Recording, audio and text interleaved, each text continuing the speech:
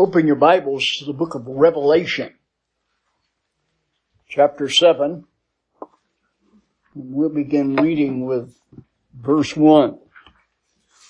Preached through the Bible in church in Chowchilla years and years and years ago. And every time I would finish a book, one of the ladies in the congregation would say, "Pastor, are we going to study Revelation now?" Well, there's a reason Revelation is the last book of the Bible. And finally she said, "Well, when are we going to study Revelation?" And I said, "When we get everyone saved, get everyone spiritually mature, we just sitting around waiting for the rapture, then maybe we'll study Revelation." The motivation behind that was I hadn't yet prepared to teach the book of Revelation. And so after I'd been gone for 20 some years from that church, I went back and did a seminar on the book of Revelation. She was still around at that time, and we got through it.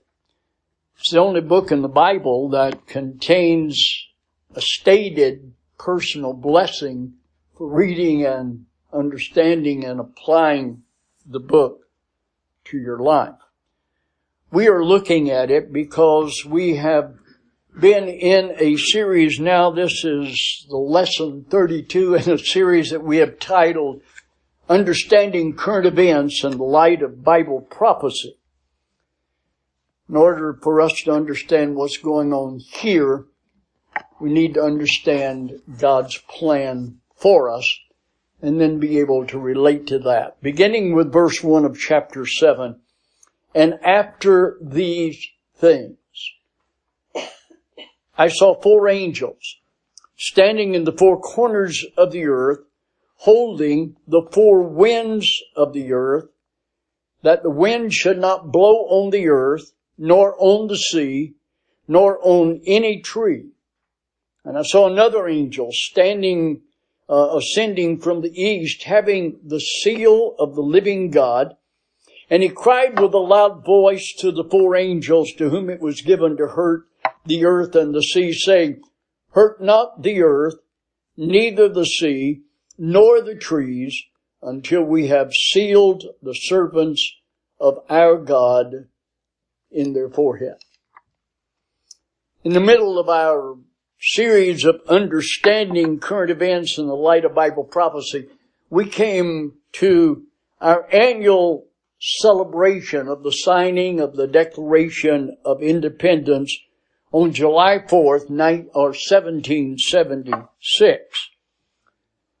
At that time, God was prepared to take a people that were not a people and make them one nation under God, which would come to be known as the land of the free and the home of the brave.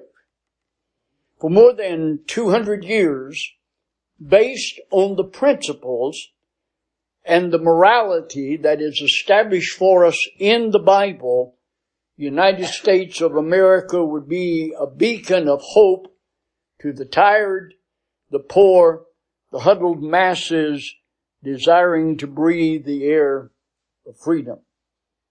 So intense was the founding fathers' desire for freedom, a freedom to worship and serve God according to the dictates of their own hearts, that they beat their plowshares into swords and beat their pruning hooks into spears.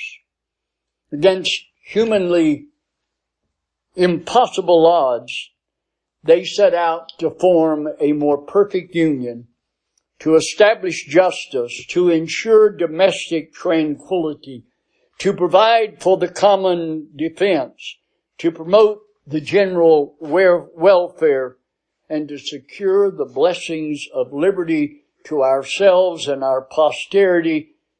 And so from Lexington to Gettysburg, the shots were heard around the world. we've enjoyed the freedom they bought for us with their bravery, with their bloodshed and sacrifice. They didn't claim divine inspiration, but they did recognize and seek after divine instruction to form the Declaration of Independence and an almost perfect constitution with which to form a government of the people, by the people, and for the people. That idea set forth in those documents served us well for 246 years. The most obvious flaw, however, in those documents was not in the documents themselves, but in those who would handle the documents. The most obvious flaw was that those documents would be handed from one generation to another generation of human beings that are birth defective, spiritually dead, morally depraved, recipients of an old sin nature they inherited through human birth.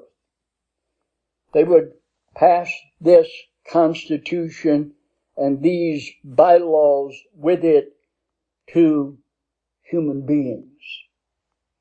Our founding fathers recognized that flaw, and they knew that without the teaching of the Bible in public schools, that this nation could not survive, and the freedoms that they had fought for could surely be lost. So they specified the need of biblical principles and of promoting that in the public education system as it was developed. Because you see, they warned that a belief in God and a dependency upon Jesus Christ for our salvation would be the only hope of maintaining the freedoms that they had presented to us. I find it interesting personally that both the Declaration of Independence and the Constitution were signed in the city of Philadelphia, because it was during the period that the book of Revelation reveals to us was the Philadelphian age of the church. It was during that time of brotherly love and during that time of great spiritual awakenings that brought those settlers here and that eventually formed those documents that would guide us. The Philadelphian age of the church precedes the Laodicean age of the church, as we went through that in the 2nd and 3rd chapters of the book of Revelation. I wonder if it was the planning of the founding fathers, or perhaps it was the guiding light of the Heavenly Father that gave us this kind of country, this kind of government, that we might be able to do the work that the Lord Jesus Christ has left for the church to do. But today, the advice of the founding fathers concerning the role of the Bible in society has been totally rejected by government. The government of the people and by the people and for the people abandon biblical principles. And Romans chapter 1, verses 28 through 32 says, "And even as they did not like to retain God in their knowledge, God gave them over to a reprobate mind to do those things which are not proper, being filled with all unrighteousness, fornication, wickedness, covetousness, maliciousness, full of envy, murder, debate, deceit, malignity, whisperers, backbiters, haters of God, despiteful, proud, boasters, inventors of evil things, disobedient to parents, without understanding, covenant breakers, without natural affection, implacable, unmerciful, who knowing the judgment of God, that they which commit such things are worthy of death, not only do the same, but they have pleasure in them that do them. The church, charged with the preservation of these sacred principles, has abandoned the message that God set forth in His Word, perverted the principles that were designed to protect society from itself and to provide a sacred framework for a functional social order to be preserved. Today the church has adopted the way of the Laodicean as outlined in Revelation chapter 3 verses 14 through 22. Under the angel of the church of Laodicea write these things, saith the Amen, the faithful and the true witness, the beginning of the creation of God. I know thy works, that thou art neither cold nor hot. I would that thou wert cold or hot. So then, because thou art lukewarm and neither cold or hot, I will spew you out of my mouth. Because thou sayest, I am rich and increase with goods, and have need of nothing, and knowest not that thou art wretched and miserable and poor and blind and naked. I counsel thee to buy of me gold tried in the fire, that thou mayest be rich, and white raiment, that thou mayest be clothed, and that the shame of thy nakedness do not appear. Anoint thine eyes with eye salve, that thou mayest see. As many as I love, I rebuke and chasten. Be zealous, therefore, and repent. Behold, I stand at the door and knock. If any man hear my voice and open the door, I will come in to him and will sup with him, and he with me. To him that overcometh will I give to sit with me on my throne, even as I also overcame and am set down with the Father in His throne. He that hath an ear, let him hear what the Spirit says to the churches. So we're in the last times. The rapture of the church is imminent. God is about to judge this world order and to usher in the millennial reign of the Lord Jesus Christ. We have seen in our earlier studies during this series the stage in heaven and the stage here on the earth are being readied for that final chapter in time itself, at the end of which time will be no more and eternity will be ushered in. In our study last time, we saw the seven-sealed scroll in Revelation chapter 6. The tragedies and the horrors of that 7-year period were introduced to us in that study as we saw the 7 seals one by one opened. And then we noted the 7th seal of Revelation is held up, and the 7th chapter of the book of Revelation is inserted before that 7th seal is opened. This insertion of the 7th chapter is to introduce God's basic continuing principle of grace. Having described for us that which is going to occur in a general sense and that which is the focus of the first 3.5 years of the tribulational period, we have this break in the continuity of the text as chapter 7 is inserted. And we are introduced once again to God's principle of grace the reality that before God judges, He always offers a period of grace. And so, in the 7th chapter, we have the sealing of the evangelists of Israel as they are introduced, and then we have the result of their evangelism in a brief glimpse into the entire period, and beyond that into the time of Christ's reign upon the church. Most expositors of the Bible recognize there are two different groups mentioned in this 2nd chapter. In verses 1 through 8, we have one group that are identified as evangelists, and then in verses 9 through 17, we have a glimpse of the result of their evangelization during that 7-year period. Well, they'll only be the evangelists in the first 3.5 years, and then 2 other Jews will reappear on the scene for the last 3.5 years to finish that out. Look with me then at chapter 7, verses 1 through 8 for this first segment.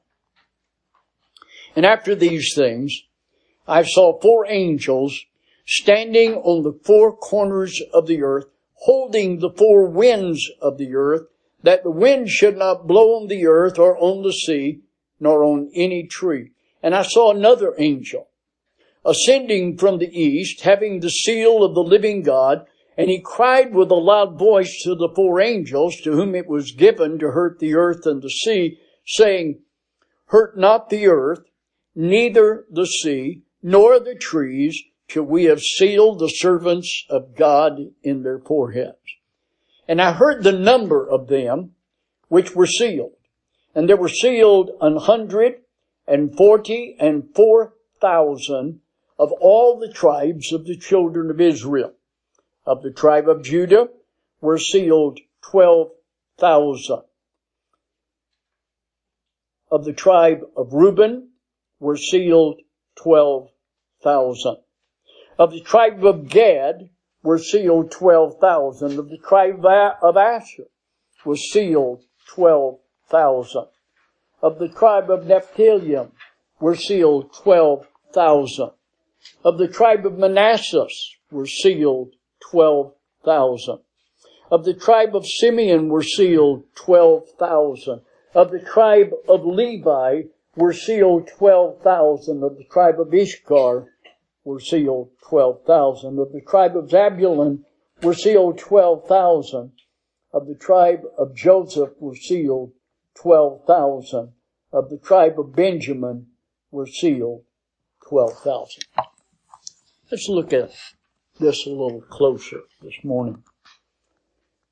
It begins with that statement, and after these things I saw the 4 angels standing on the 4 corners of the earth, holding the 4 winds of the earth, that the wind should not blow on the earth, or on the sea, or on any tree. Now the 4 angels that are identified here apparently are not prominent creatures that require any further information about. They are simply identified as having been specified for this detail of holding back the 4 winds of the earth. They're part of God's restraining forces against judgment until the sealing of these 144,000 is complete. The word winds is used in Scripture to be an agency that God uses to carry out His purposes. And the book of Psalms gives us some insight into that. In verse 2 here in Revelation chapter 7, he says, I saw another angel ascending from the east, having the seal of the living God, and he cried with a loud voice to the 4 angels to whom it was given to hurt the earth and the sea. So this angel is different than the other 4 angels. This angel has the seal of the living God. This is the angel of the Lord, a term that is used frequently in the New Testament and even in the Old Testament, an identification as being the second person of the Godhead, the Lord Jesus Christ. He is the only one that has the seal of life and the seal of the Holy Spirit. And so he is visioned here for us in this context. The seal of the living God probably includes then a special endowment of the Holy Spirit for these emissaries, these evangelists during that year, during that ministry. You will recall that the church age is the only age that has the permanent indwelling of the Holy Spirit. Throughout the Old Testament, there was a giving of the Holy Spirit. There was a coming upon by the power of the Spirit of those that were appointed to service. But it's only in the church age that the Holy Spirit lives within the believer, and our bodies become the temple of the living God and have that kind of ministry. And that work holds back the tribulation until the church is raptured.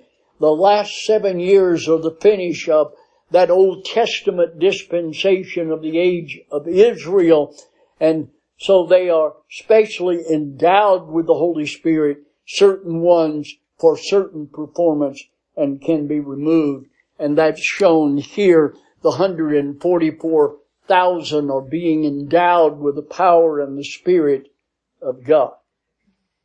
And so the Lord says, hold back the winds, hurt not the earth, neither the sea, nor any of the trees, until we have sealed the servants of our God in their forehead. I'll remind you, in our earlier study, we saw the destruction of a quarter of the population of the earth and calamities in the sea and in the celestial space, as well as upon the earth. We saw repeatedly those things occurring. But before that occurs, this event takes place. So we have an insertion, we have a parenthesis to go back and explain how before that happened, these things take place. He sealed the servants of God in their forehead.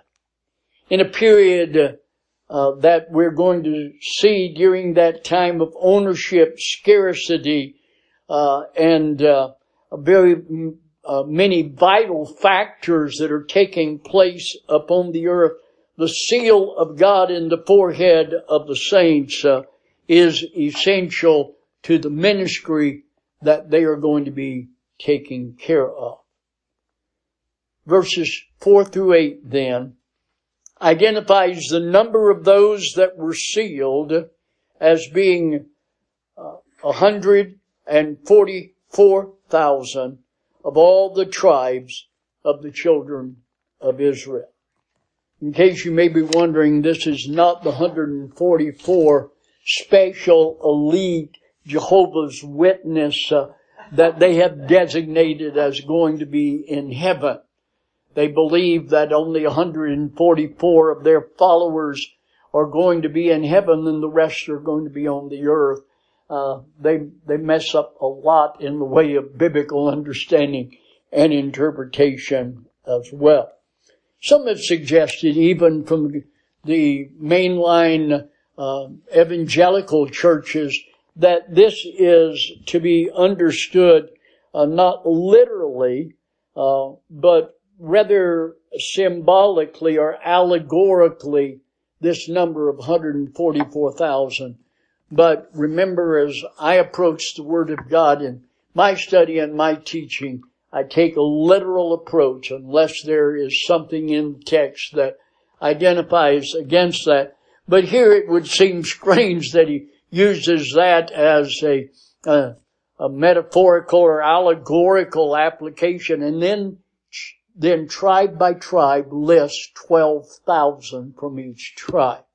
And so we must take this in the literal sense and understand that there are a number of reasons for that. And first, the fact that they are Israelites is very clearly stated in verse 4. That they are of the tribes of the children of Israel. Second, they cannot be the church because the church is separate from Israel. And I simply refer you to the doctrine of dispensations and the way God's divided time and appointed emissaries, what's the word I'm looking for? Administrators during that period of time. So this is the completion of the Jewish age, of the age of Israel, and these are identified tribe by tribe.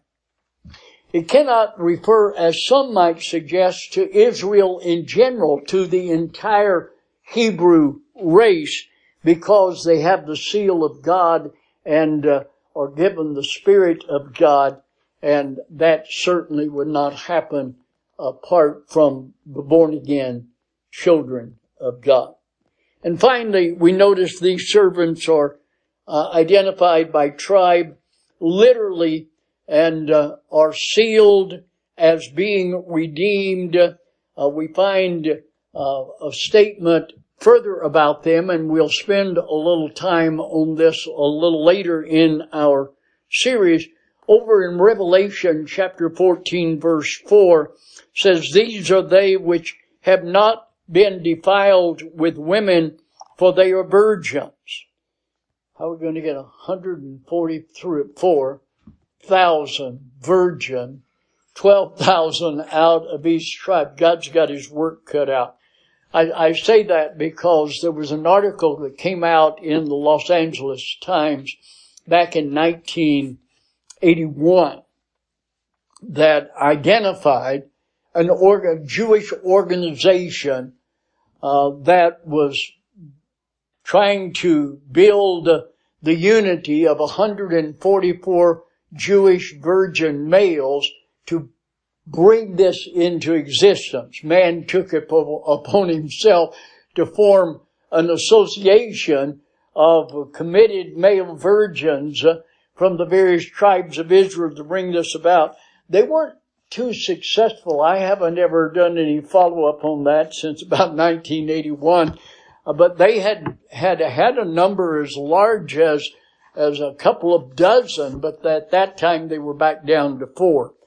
So that's going to be God's work. He's going to take care of that, and we don't have to try to legislate it or bring it into existence. These 144,000 have not defiled themselves with women. They are virgins, and they follow the Lamb whithersoever He goeth. They are redeemed from men. They bring the first fruits unto God and to the Lamb, and in their mouth was found no guile, for they are without fault before the throne of God. So that's from Revelation chapter 14. In about 40 years, we ought to be to that point and be able to address that a little more fully. No, this is a focus not on a verse-by-verse study of Revelation, but rather upon biblical prophecy as it relates to current events. And so we will cover some of that very quickly.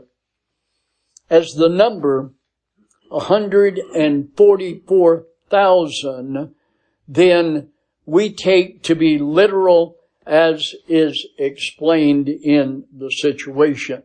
Now, the fact that the tribe of Dan is missing from that list. You see 12,000 from each tribe, and there are 12 that are listed, but Daniel is missing from that. And not only is that an interesting point when we look at God's dealing with Israel, but the tribe of Levi is included. Now the tribe of Levi was not allowed any land. When they went in to possess the land, God chose the tribe of Levi to be his ministers that would work in the temple, that would provide and preside over the sacrificial system and all of that. So they were, well, as my kids used to say, when people would ask, what kind of work does your father do? They would say, my father doesn't work, he's a preacher. So in the situation in Levi, they had no time for crops. They had no time for shepherding and herding. And so they were given 45 cities scattered throughout the land of Israel where they could dwell, but in rotation. And we saw that earlier in our study. 24 different teams were divided. They were divided into, and they would serve in various shifts. And so they were not allowed any land. But in the millennial age, there won't be any need for that. And so we find that they are being assigned to some land as well as just the 45 cities. Now, the time of the sealing of these, I mentioned the tribe of Dan. Let me enlarge on that just a little bit. There's only speculation. We always get in trouble when all we can do is speculate because we're not given exact detail. But the speculation concerning Dan is, for one thing, the tribe of Dan was the first tribe to go into idolatry. And when they selected the land, they got as far away from Jerusalem as possible. And so they are eliminated by supposition. We might suppose that that would be a reason that the tribe of Dan is not listed. Another reason is that has been cited by those who have studied the situation, and yet we can't be dogmatic on it either, is because the Antichrist comes from the tribe of Dan. That's documented for us in the Old Testament. And whatever the case may be, Dan is omitted. And yet we have 12 tribes. Because you may recall that the tribe of Joseph was divided between his sons, Ephraim and Manasseh. And so we have the makeup for the tribe of Dan that is missing there. God is going to provide these 144,000 evangelists to do the work of evangelizing during the first 3.5 year period of the tribulation.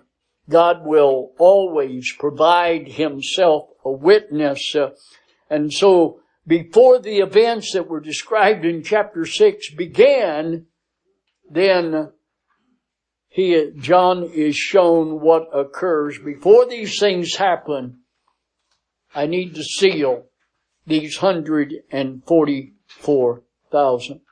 So it appears that the sealing of these 144,000 takes place before the events that are identified in a general overview in chapter 6. And once we get beyond this, then in chapter 8, we have the seventh seal open, and then we see detail concerning the things that are going to take place during the tribulation.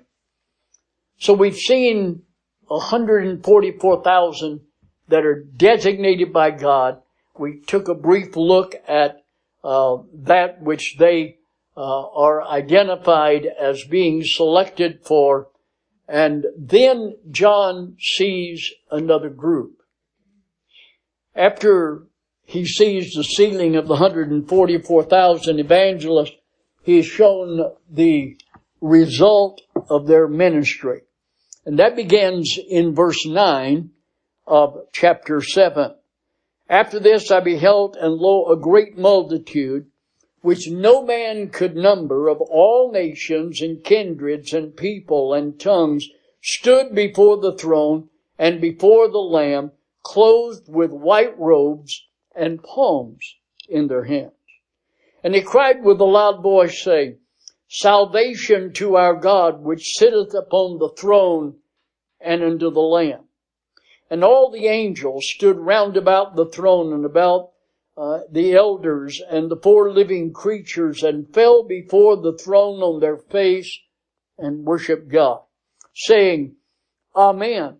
Blessing and glory and wisdom and thanksgiving and honor and power and might unto our God forever and ever. Amen. And one of the elders answered, saying to me, What are these that are arrayed in white robes, and whence come they? And I said, Sir, thou knowest. And he said, These are they which come out of great tribulation, and have washed their robes, and made them white in the blood of the Lamb. Therefore are they before the throne of God, and serve him day and night in his temple, as he sitteth on the throne, and shall dwell among them. They shall hunger no more, neither thirst any more, neither shall the sun light on them, nor any heat. For the Lamb which is in the midst of the throne shall feed them, and shall lead them into living fountains of water, and God shall wipe away all tears from their eyes. So once again, we have a variety of opinions that are given to identify this particular group. First of all, it can be stated with a great deal of confidence that they are not the same group that is identified in the first part of the chapter, but rather they are the representatives of those that they have ministered to. To mingle the two groups together, not good theology and certainly not good chronological analysis of the Word of God. They are, secondly, not the church. They are separate from the elders that are identified as the church in our earlier learning and are seen here in verses 11 and 13. Third, nothing is intimated concerning death or resurrection, and so they are probably, and we'll see that later on the earth. Fourth, they are the redeemed, as is indicated in the text in verses 13 and 14. Fifth, the time of their salvation is after the rapture, and how they came to saving faith is not specifically stated, but we must harmonize that contextually and identify these are those that are saved by hearing the gospel from the 144,000 as God ministers salvation during the tribulation. Verse 9 says, After this I beheld, and lo, a great multitude, which no man can number, of all nations, and kindreds, and people, and tongues. They stood before the throne, and before the Lamb, clothed with white robes, and palms in their hand. An innumerable multitude is identified here. And they're standing in the presence of God, and identified as the Lamb, and they're clothed with white robes, which are identified in biblical symbolism as we've studied it through our study, is garments of righteousness. The palms in their hands indicate that they have found a place of victory and peace. In verse 10, it says, And cried with a loud voice, saying, Salvation to our God, which sitteth upon the throne, and unto the Lamb. So this praise that they generate harmonizes with the similar praise on the part of the church in the events following immediately after the rapture. Verses 11 and 12 say, "And all the angels stood round about the throne and about the elders and the 4 living creatures, and they fell before the throne on their faces and worshiped God, saying, Amen, blessing and glory and honor and wisdom and thanksgiving and power and might be unto our God forever and ever. Amen." So the angels and the elders and the 4 living creatures join in this same praise, though they have had an earlier time of praise as well. Verse 13 says, "And one of the elders then answered me, saying, What are these, and who are these arrayed in white robes, and where do they come from?" So remember, one of the elders, in our earlier study, the elders represent the church. The church has been raptured. They've been before the judgment seat of Christ. They have been prepared as the bride of the bridegroom. They are clothed in righteousness. They are clothed in their white robes. And they've been praising God. And now we've shifted that scene down to the earth and looking at what has transpired here. But before that goes, we have the sealing then of these 144,000.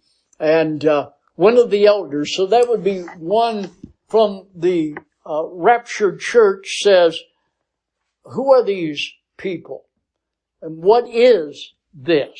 And John says, "I don't know. You know. You tell me what it is." He said, "Sir, thou knowest."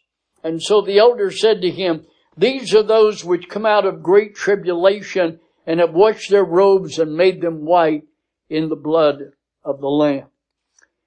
Now, if this congregation had been the church, John would have recognized them as such. But the elder identifies them as those that are redeemed coming out of the great tribulation. Literally out of the tribulation, the great one. And that's a reference to this period of Jewish administration that will wind down before the second advent of Christ. Now verse 15 says, "Therefore are they before the throne of God, and they serve him day and night in his temple, and he that sitteth on the throne shall dwell among them." So where are they standing? Well, some believe that they're standing in heaven. Others believe that they are in heaven before the throne of God. Because of that statement, they are before the throne of God. But as we look at the text, it speaks of day and night. Now, according to Revelation 21:22 and 21:25, there is no night, nor is there a temple in heaven. Those things are found here on the earth. But these verses in Revelation then, if they spoke of eternity and not the time of the tribulation, it would be in conflict that in eternity we're not going to have any day or night. But as we look at it, we must determine that this is during the millennium when Christ comes back and establishes millennial kingdom. That's when these are presented and arrayed in that manner. In verse 16 it says, "They shall hunger no more, neither thirst any more, neither shall the sun light on them, nor any heat." God himself is as the Lamb of God, is in the midst of the throne, shall feed them, and shall lead them in the living fountains of water, and God shall wipe away all tears from their eyes. So the wiping away of tears, they have some tears. He's going to wipe them away. There are no tears in eternity. And so this is the 1,000-year millennial reign of Christ here upon the earth. The Lamb shall feed them, He shall lead them, and God shall wipe away the tears from their eyes. Their message is not found in chapter 7. Some references are made to the glory of God and in their worship, but to understand their message, we would have to go all the way to Revelation chapter 14. And because it'll be a while before we get there, I wanted to take you there today just for the reading of the statement. I looked, and lo, a Lamb stood on Mount Zion, and with him 144,000, having his Father's name written in their foreheads. And I heard a voice from heaven as the voice of many waters, and as the voice of a great thunder. And I heard the voice of harpers, harping with their harps. And they sung as it were a new song from the throne, and before the 4 living creatures and the elders. And no man could learn that song but the 144,000 which were redeemed from the earth. These are they which have not defiled with women, for they are virgins. They are they which follow the Lamb whithersoever he goeth. These are redeemed from men, being the first fruits unto God and to the Lamb. That would be the first fruits following the rapture of the church. And in their mouth was found no guile, and they are without fault before the throne of God. And I saw another angel fly in the midst of heaven, having the everlasting gospel to preach unto them that dwell on the earth, and to every nation and kindred and tongue and people, saying with a loud voice, Fear God, give glory to Him, for the hour of His judgment is come, and worship Him that made heaven and earth and the sea and the fountains of waters. That will be their message during the first 3.5 years of the tribulational period. Judgment is coming. The stages are being set. The rapture is imminent. Those that are in Christ are going to ascend to heaven, and those that are left here upon the earth are going to experience the wrath of an angry God, because we know what is about to be unleashed on the earth. Peter raises the question, what manner of person ought we to be? And then he identifies that in holy conversation and godliness.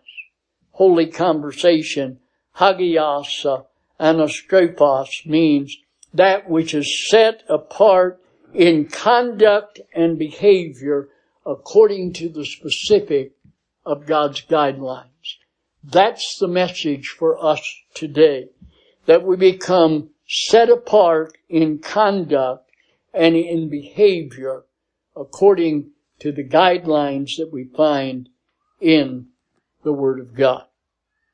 This word is associated with the idea of turning back or walking in a circle or as a sojourner. So we are to conduct our behavior according to the guidelines that are established in the Word of God, appointed to us as sojourners, using the gifting that God has given us individually, living alongside the locals to do the business of the King of Kings and the Lord of Lords. And so your gifting and your circumstances day by day determine your role in doing the business of the King. Administration, exhortation, teaching, service, word of knowledge, word of wisdom, helps, mercy, or giving. Within that list you find and identify the gifting that God has provided you in order that we might live lives set apart unto Him, doing the King's business. The word godliness is an interesting word in trying to find a parallel in the English language and association. The actual meaning of that word, Eusebius, is a Godward attitude that manifests itself in doing that which is pleasing to God. You're godly if you have that Godward attitude that demonstrates itself in doing that which is pleasing to God. The current events of our day call us then to a commitment to have an attitude that would manifest itself in our doing that which is pleasing to God. God has provided salvation. He has provided gifting. He is providing equipping along with daily circumstances He allows us to get into, or He actually brings in cases upon us, so that we might represent Him, the King of Kings and the Lord of Lords. When we're taken up to be with Him, this 144,000 of the house of Israel will be saved to become the proclaimers of the amazing grace of God. And they'll be doing that in the midst of one catastrophic experience after another that we are going to be exploring then in the weeks that are ahead. This is the King's command, that all men everywhere repent and turn away from sin's seductive snare, that all who will obey with Him shall reign for aye. That's my business for our King.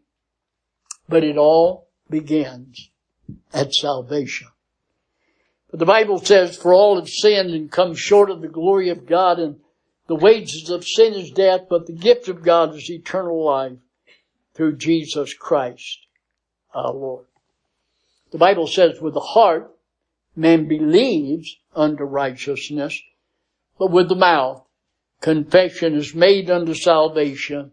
For whosoever shall call upon the name of the Lord shall be saved. We're in the Laodicean period of the church age. God says to those in the Laodicean church, behold, I stand at the door and knock. If any man hear my voice and open the door, I will come in to sup with him, and he will sup with me. God has provided an opportunity for us to understand somewhat about His plan in order that we might be motivated to do the work He has called us individually to do, and to live a godly life before those that are not part yet of the kingdom of God. A Godward attitude that manifests itself in doing that which is well-pleasing to God. Let us pray. Our Father, we give You thanks for Your word, for the peep into the future to motivate us, Father, to be active in the present in that which You have given us to do. Give us Your strength and Your wisdom, Your mercy and Your grace. We pray in Jesus' name. Amen.